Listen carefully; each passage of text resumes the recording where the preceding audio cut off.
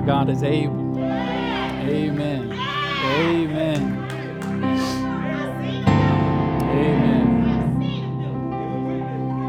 Amen. Good morning, Strong Tower. God is with us. God is with us in this place today. If you want to grab your Bibles, we're going to be in Ephesians chapter 3, where we hear about this God who is able. Ephesians chapter 3, we're going to look at just two verses today, verses 20 and 21. And as you turn there, Denard was mentioning earlier that we have a new class starting next week. We want to invite everyone to. It's a phenomenal class we've done years ago in the past, and now we're doing it again. It's called Emotionally Healthy Spirituality. And if you have never heard of that, it's based on a book that was written years ago, and it's a phenomenal course on what it means to go deeper with God in our spiritual life, our whole self, our emotions, our spiritual life, our minds, our past, our present, all of that. What does it mean to go deeper with God below the surface? And so we're excited to have that class here. We got some great teachers lined up to facilitate that for us. But that starts next Sunday, 9:15, right here at church. Now, Ephesians chapter 3, verse 20, hear the reading of God's word. Now to him who is able to do far more abundantly than all we ask or think, according to the power at work within us, to him be glory in the church and in Christ Jesus throughout all generations, forever and ever. Amen. Amen. Amen. I want to tag our text today, the God who is able, the God who is able. Let's pray before we dive in. Father, thank you for your power. Thank you that you are a God who has never met a challenge he couldn't meet. You're a God who has never seen a wall you couldn't climb or tear down. You've never met a sickness. You've never met a brokenness, anything that could come against you. You are able in all things. And so, God, we come to your word today asking that you would work that power in us for your glory and our good. Forever and ever, we pray in Jesus' name. Amen. Amen. You may be seated. Well, it pays to read the fine print.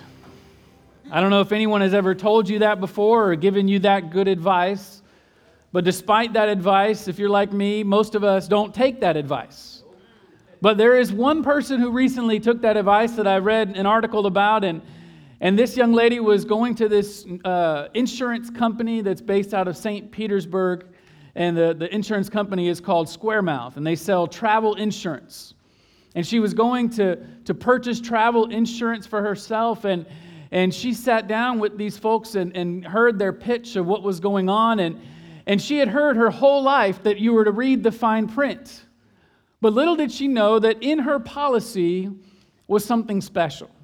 See, these folks, they had decided to write into their policy, get this, they wrote into their policy a contest, but didn't tell anybody about it. And in this policy was written this incredible contest, and they wanted to see if anyone actually read the fine print. And so when she purchases the insurance, she gets her policy manual, and she sits down, and just as she was told, she reads the whole thing, and she comes to page 7. Page 7 of all these policies and legal words, 4,000 words in this document. And it reads in this little section entitled, "It Pays to Read." It says this: "This is a contest that rewards the individual who reads their policy information from start to finish. And if you are the first person to contact us, you may be awarded the Pays to Read contest grand prize of $10,000. So she immediately wrote the company the email the next day, and they call her back immediately, and they say, "You were the first person to read it. You're the winner." $10,000. It pays to read the fine print.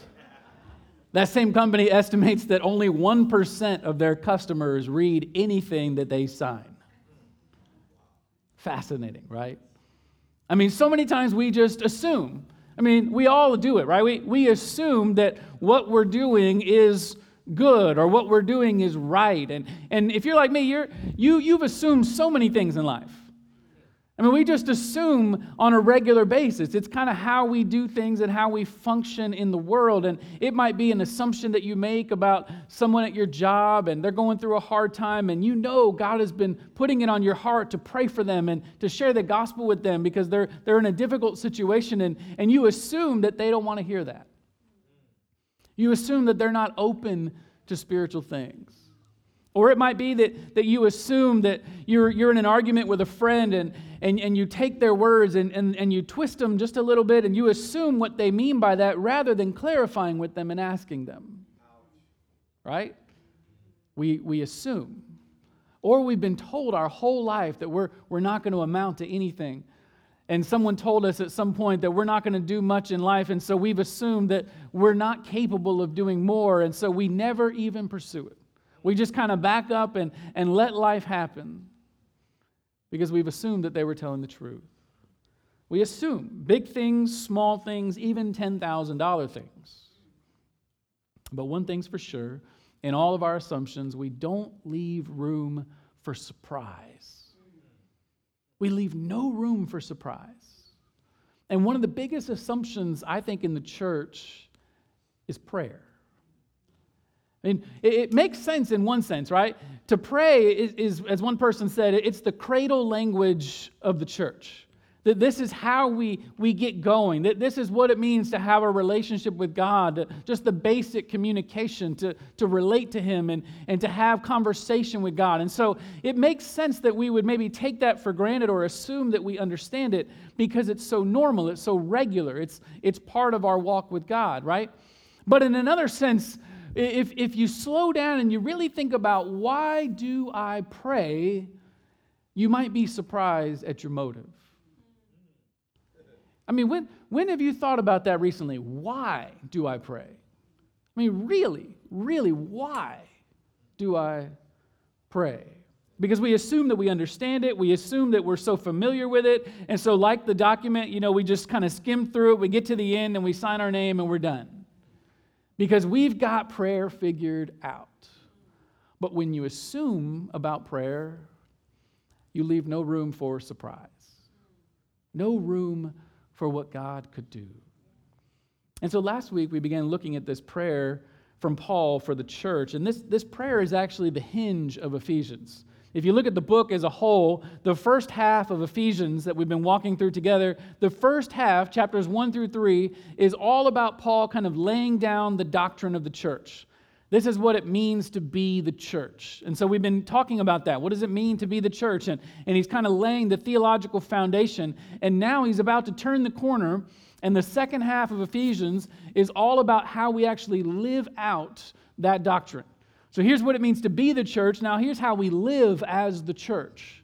And right in the center of the book, the hinge of the book, is prayer. Right at the center of the church is prayer. And so Paul has been praying, and as he prays for the church, last week we looked at what he prays for, right? We looked at the content of his prayer and that he's praying for this church that is undergoing extreme conflict as they are people from different nations and cultures and classes, and they're coming together in this place, and he's praying for their strength to love each other. But now this week we back up and we ask, why? Why does he pray? Why is that Paul's strategy? Why is that his response? What leads him to that? What motivates him to pray? And I think if we look at his motive, it might be somewhat surprising. And so that's what I want to look at today. How does the gospel lead us to pray? Let's first look at the power. If you're taking notes today, number one, the first thing is the power. Look at verse 20, what he says. Paul says, "Now to him who is able to do far more abundantly than all we ask or think." This is incredible because Paul is turning now from praying for the church, right? He was praying for the church to now he's praising God. He goes from interceding or intercession to adoration. There's this sense that Paul just kind of get welled up. There's something in his heart that just bursts out, that he starts to worship God. It takes him up, and he looks towards heaven, and he starts to just fill up with worship, and he can't contain it anymore. And what's interesting is what leads him to that.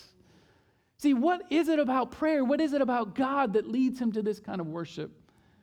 In this case, it was God's power. See, he had just been praying for power, for strength for the church. And as Paul is praying about God's power, he starts to just meditate on the God of power. He starts to meditate on the source of this power, and he starts to realize this God is able, right? He turns from them and he says, now to him who is able. It's this same word for power. It's dunamis. Now to him who is power itself, I'm going to give him praise. But what is he able to do? This is fascinating. He says, far more abundantly. This is one of Paul's super superlatives, as the scholars call it. In other words, that's a fancy word for he's making up words.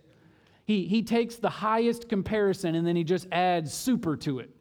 And he's just making up words. He's combining these words to say, I don't have a word for it, but let me make a word for it. And so the best we can guess is it's beyond measure, it's more than ever, it's the highest form of comparison known. That's what he's saying. He's saying that is God's power.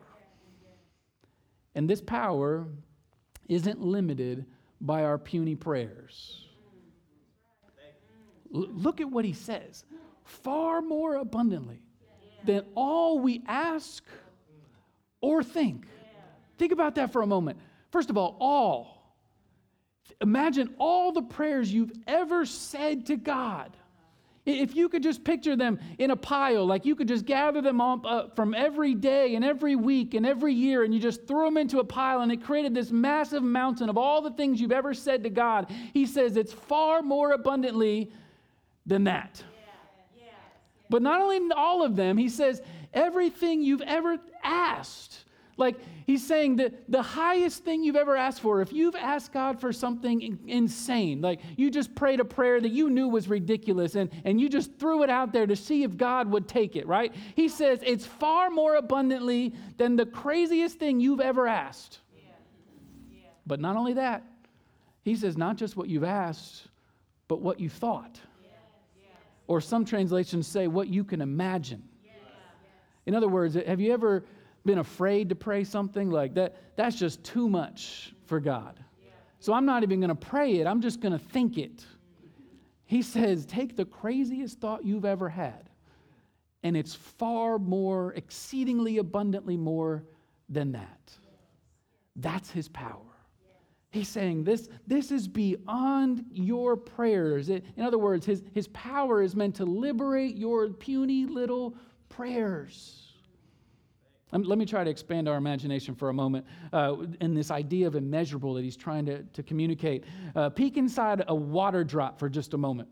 How many molecules do you think are in a water drop? Just one single drop of water.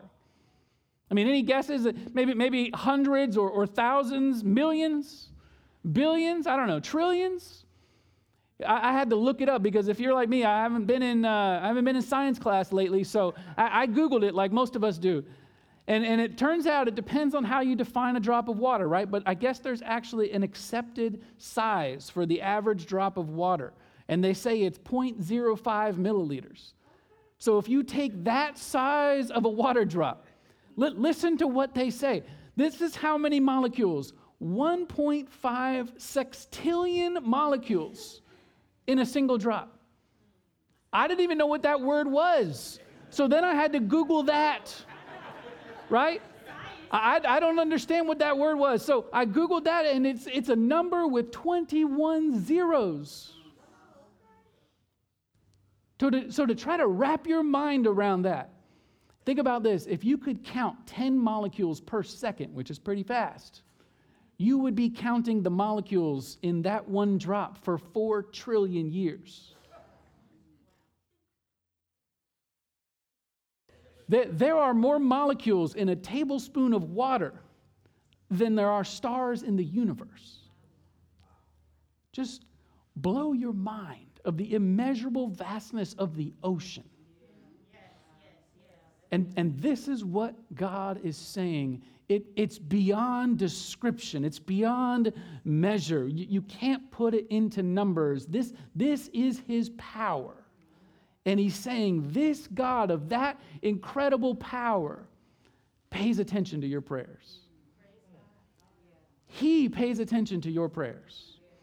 And so here we are limiting our prayers, right? I mean, first of all, we limit our prayers by our sense of need.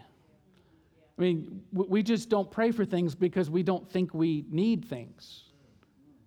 You can tell what you think you need because that's what you pray for. Right? We think that everything else in our life we can handle. And so I don't pray for the small things. I don't pray for the little details. I don't pray for the things that everyone assumes, or I just think I got those things. Those are the things in my box, and then God, these are the things I don't have an answer for, and so I'm going to put those in your box. But over here, the 98% of my life, I've got it. And what's fascinating is God says, I'm not going to be limited by that. I'm still going to meet your needs, even if you don't know them. Even if you don't think in the midst of that temptation that it's good to take it to me and bring your sin struggles to me, and I can handle those things. Even if you're going to try to fight sin yourself, I'm still going to move into your life. And I'm going to do far exceedingly more than what you asked or thought.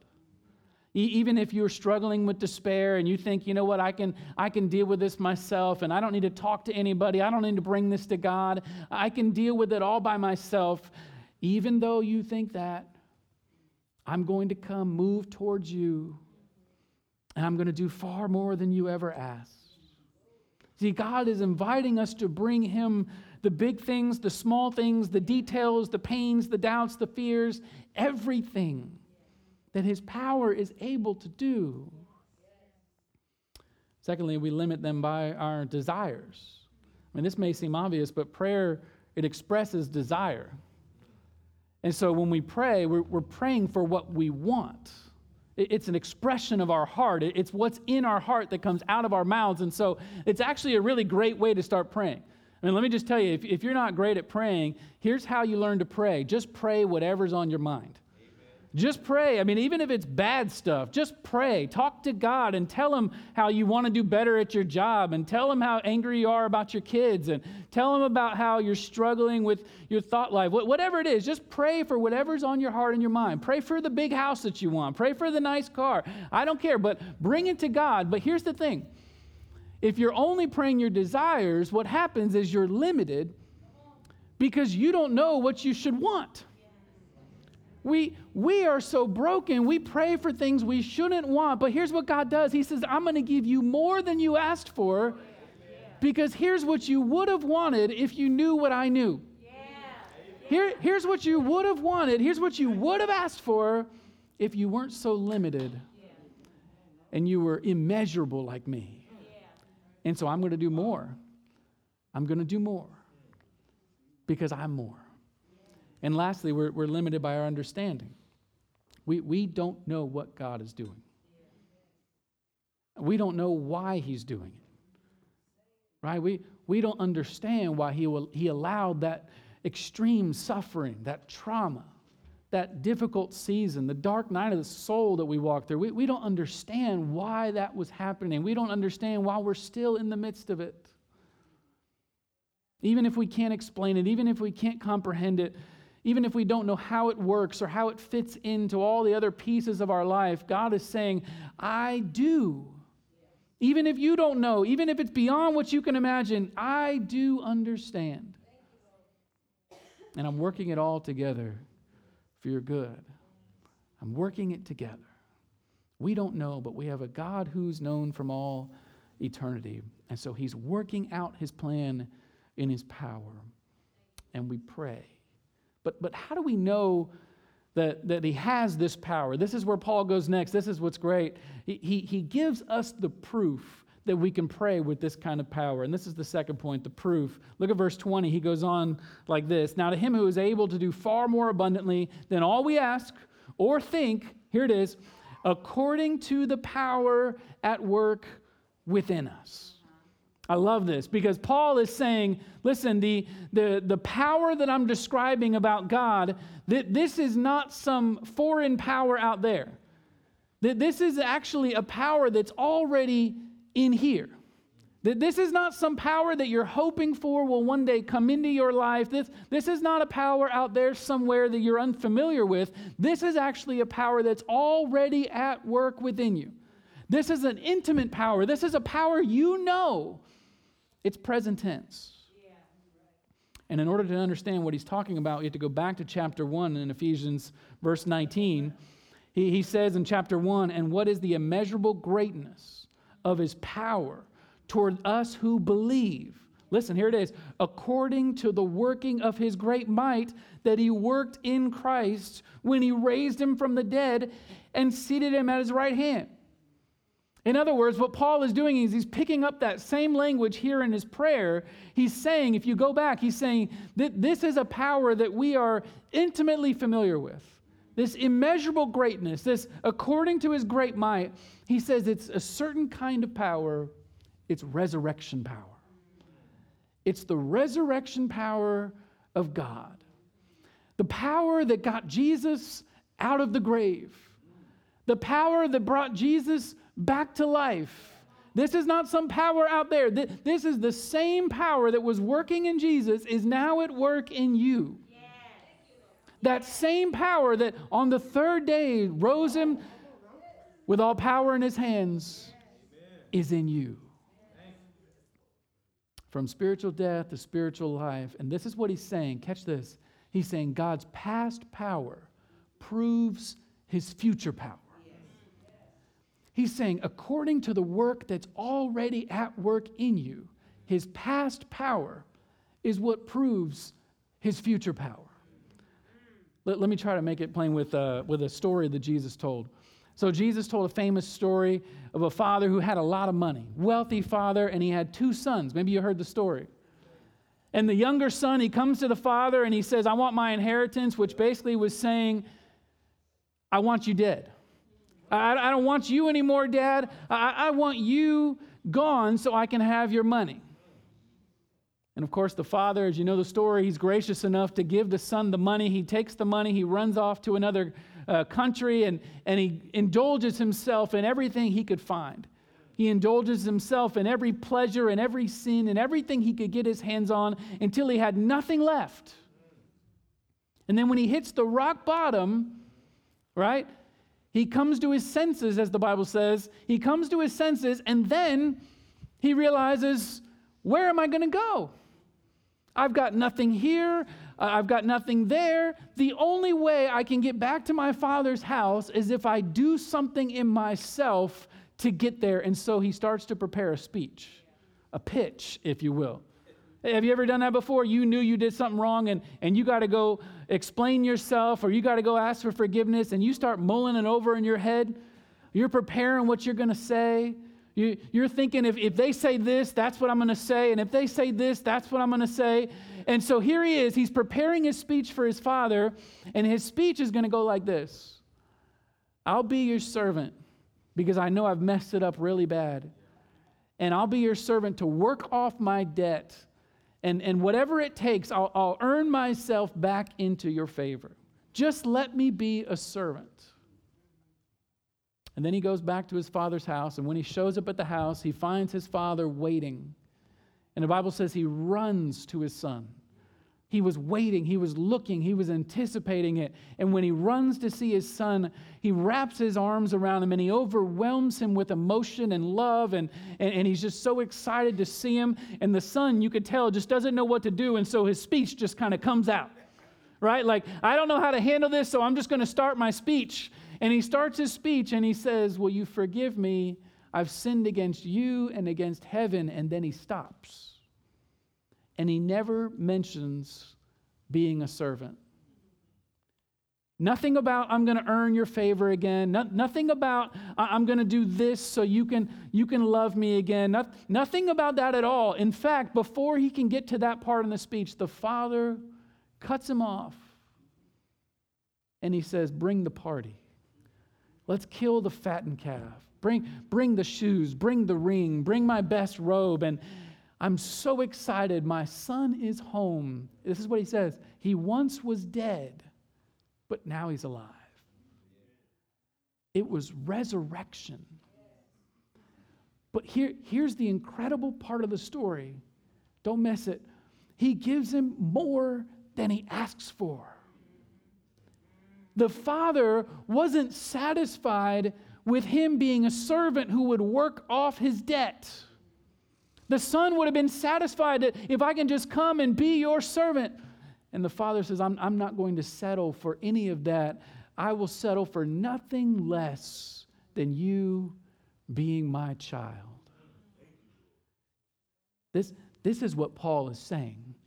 He's saying, according to what God has already done, God has already in your past done far more, exceedingly more, abundantly more than you have ever asked or imagined.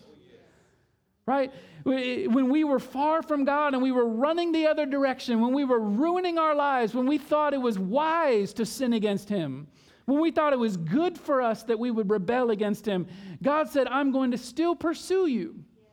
I'm going to still chase you down because I love you. And even if you're not going to ask me, even if you're afraid to ask me, even if you don't think it's good to ask me, I'm going to give you more than you would ask for. I'm going to make your dead heart come alive.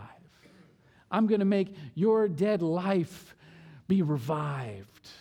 See, none of us could raise ourselves, but God showed up in power.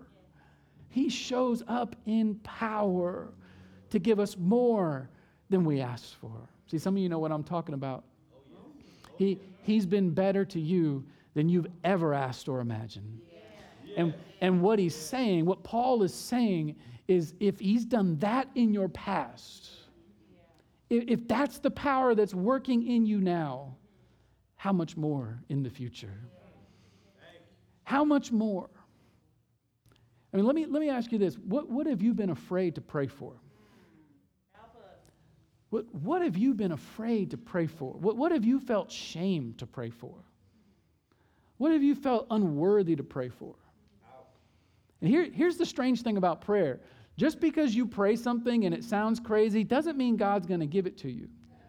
But what it means is you're crazy enough to ask Him. Because you believe your Father has the ability to do it. And what God does is He takes our crazy, ludicrous, faith-filled prayers and He says, I'll do more than that. Even if it's not what you asked, even if it's not what you think, but it'll be better. It'll be more. And I'll show you how I'm going to work it together to do my will. What does your prayer life look like? I mean, is it full of that kind of now to Him who is able, or is it now to Him who I'm back again, doing what I got to do? Because He's saying, this is my power that I've worked in, and I can do it again. And how are we called to respond to that kind of power that He's proved already? Let's look at the posture. This is the last point, and we'll close. Look at verse 21. Paul says this, to Him be glory in the church and in Christ Jesus throughout all generations, forever and ever. Amen. I love the old King James. It says, to world without end. I don't know what that means, but it sounds great. Well, what Paul is saying is if all the power is from God, all the glory goes to God. That's what he's saying. He's saying if all of this is from Him and it's working in me already and He's promising to continue to work for me, it's to Him. All things are from Him and through Him and to Him. That's what he's saying. And he's saying to give glory to God means that you give Him weight. I know that's something that church people throw out a lot. We sing it in songs and we talk about giving glory to God, but do you know what it means? It really means to give something weight. And it comes from the idea of a scale. So if you had two things on a scale, one thing weighs more than the other. If it's heavier, it had more value or worth in the ancient world. And so to have more value or worth or weight meant it had more glory. And so to give something glory means to give it weight and value and worth. It's to say, this thing has the most significance. This thing is what's heavy in my life. And so what Paul is saying is, I'm giving him glory for all things to tell the story of his value and worth to us. That it's infinite, his infinite glory. And so you see it in his posture. If you go all the way back to verse 14, at the beginning of this prayer, verse 14 says, "For this reason I bow my knees before the Father." See, the typical posture of prayer in the Jewish culture at the time was standing. You may remember in some of Jesus' parables, you have the Pharisees standing when they pray. That was the typical way of praying. But here, Paul is kneeling. And so it's somewhat unusual. And what it means is people would kneel when there's a sense of earnestness or expectation or even dependence. Like you have to come and you're in the presence of somebody unique and different, right? So to kneel was a sign that I was someone less than the person who's greater than me. I'm going to lower myself down to the ground to signify that they are greater and I am lesser. And so Paul is with his body embodying the very reality of God's glory. With his body, he's saying, I am humbling myself to the ground because whatever you want, Father, you're the greatest. You're the one with glory. You're the one with power. You're the one with might, and so I bow my knees to you. See, humility is the posture of powerful prayer. It's humility. Even Jesus, on his last night, bowed the knee. Even Jesus, as he's in the Garden of Gethsemane, and the Bible says he's feeling the weight of the wrath of God coming upon him in such a way that he literally starts to sweat drops of blood. And there's so much stress and so much pressure that Jesus bows his knees to his Father and he begins to cry out and pray to him. And what does he say? He says, Father, if you're willing, take this cup from me. If you're willing, take this wrath from me. If there's any other way, there's got to be another way, Father. There's got to be something else. We don't have to go this direction. If there's something, please make it happen. Because Jesus knew his Father was able. And so he prays a radical, crazy prayer. God, if you're willing, change the plan. But if you're not, nevertheless, what does he say? Not my will, but yours be done. It's the sound of submission. Whatever your will is, Father, I'm in. I'm all yours. And so I bow my knee to you. See, Jesus was tasting what was to come. He's tasting a sip of that cup the night before he would drink it all on the cross. He would taste the hell of separation from his Father like never before. He would taste the bitterness of betrayal from his own friends. He would taste the suffering for our own sins for all generations. Jesus had to bend his will to the cross because we were so bent out of shape with sin. Sin had so wrecked our posture, so ruined our relationship. There was no other way but the cross, and it seemed as if God was failing. It seemed as if this was foolishness, as if it was weakness. But listen, this was the power. This is what Corinthians says later on. It says, for the word of the cross is foolishness to those who are perishing, but to us who are being saved, it's the power of God. It's the power of God. The power was in his will bending to God's will. His will bending to his Father. In 1936, there was a group of 9 working class boys, and they had kind of shocked the world because they won the Olympic gold medal for rowing. And it was surprising because nobody expected these folks from working class families. They weren't wealthy people like most of the people who were involved with rowing. They were from families who were plumbers and electricians, and they were folks who kind of grew up in the middle class, blue collar community. They weren't the people you expected to win, and yet they won and they won and they won. In fact, they defeated many Ivy League schools. And then they went on to defeat even the famous German team at the time. And so they took this medal, and everybody's wondering, how in the world did they win? And the way they won is this rare thing that's hard to achieve in rowing, but they call it swing. And it only happens when there's 8 people in the boat in perfect alignment, perfect unison. That means every part of their body is pulling in the same direction. Every ounce of their energy is going in the same direction. And so you've got 16 arms that are pulling back and forth in the same precise time. And then you've got 16 knees that are folding and unfolding and folding and unfolding at the precise time. And you got 8 backs that are going forward and backwards. You've got 8 heads that are moving in the same direction. All of it, their whole body, their whole being together. And when you do that, they call it swing. You hit this momentum that nobody can catch. Because the boat is moving with such precision, such power. There's this perfect power in perfect alignment. That's the posture of prayer. The posture of prayer is saying, I'm aligning my will to God's will. The posture of prayer is saying, I'm aligning my weakness to God's power. And only then will our pride be crushed by grace. Only then will our anxieties be lifted by faith. Only then will our corruption be cured by hope. Only then will our needs be supplied by His love. Only then will our will come under His will, and God's power be fully seen. And so as we close, will you bend your will to God's will? That's what He's saying. He's saying there's power in that, far more abundantly, beyond what you could ask or think or imagine, beyond anything you could come up with. And it may not look like you wanted it to, but when you bend your will to Him and you say, nevertheless, not my will, but yours be done, God does beyond what you could imagine. For your good and His glory.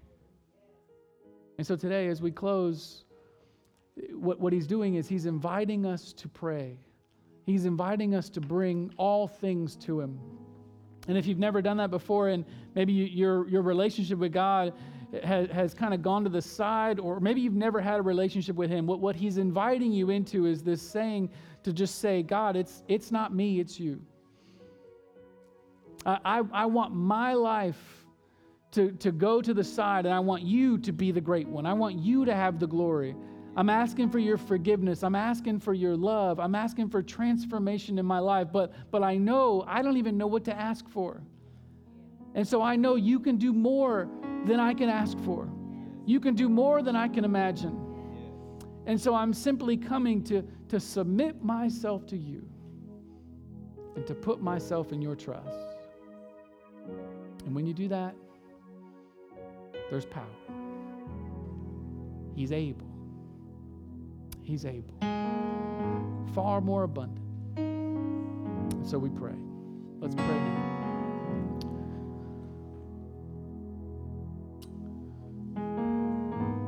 Lord Jesus, we thank you that as you cried out in the garden and on the cross, my God, why have you forsaken me? The Father answered your prayers greater than what you said. And yet you allow us in the same way to be real, to be broken, to be weak, to be helpless and powerless. And then you come in your power and you do so much more. And so God, today I pray that you would restore our faith in a God who is able, beyond our puny little minds, our small perspectives, our short time here on earth in history. Help us to entrust all of it to you, all of it. And to know that whether we know why or how or when, you're able and you're good and you love us and you've proven yourself over and over. And so we come confident in you, confident that we have access to a good Father. We love you in Jesus' name. Amen.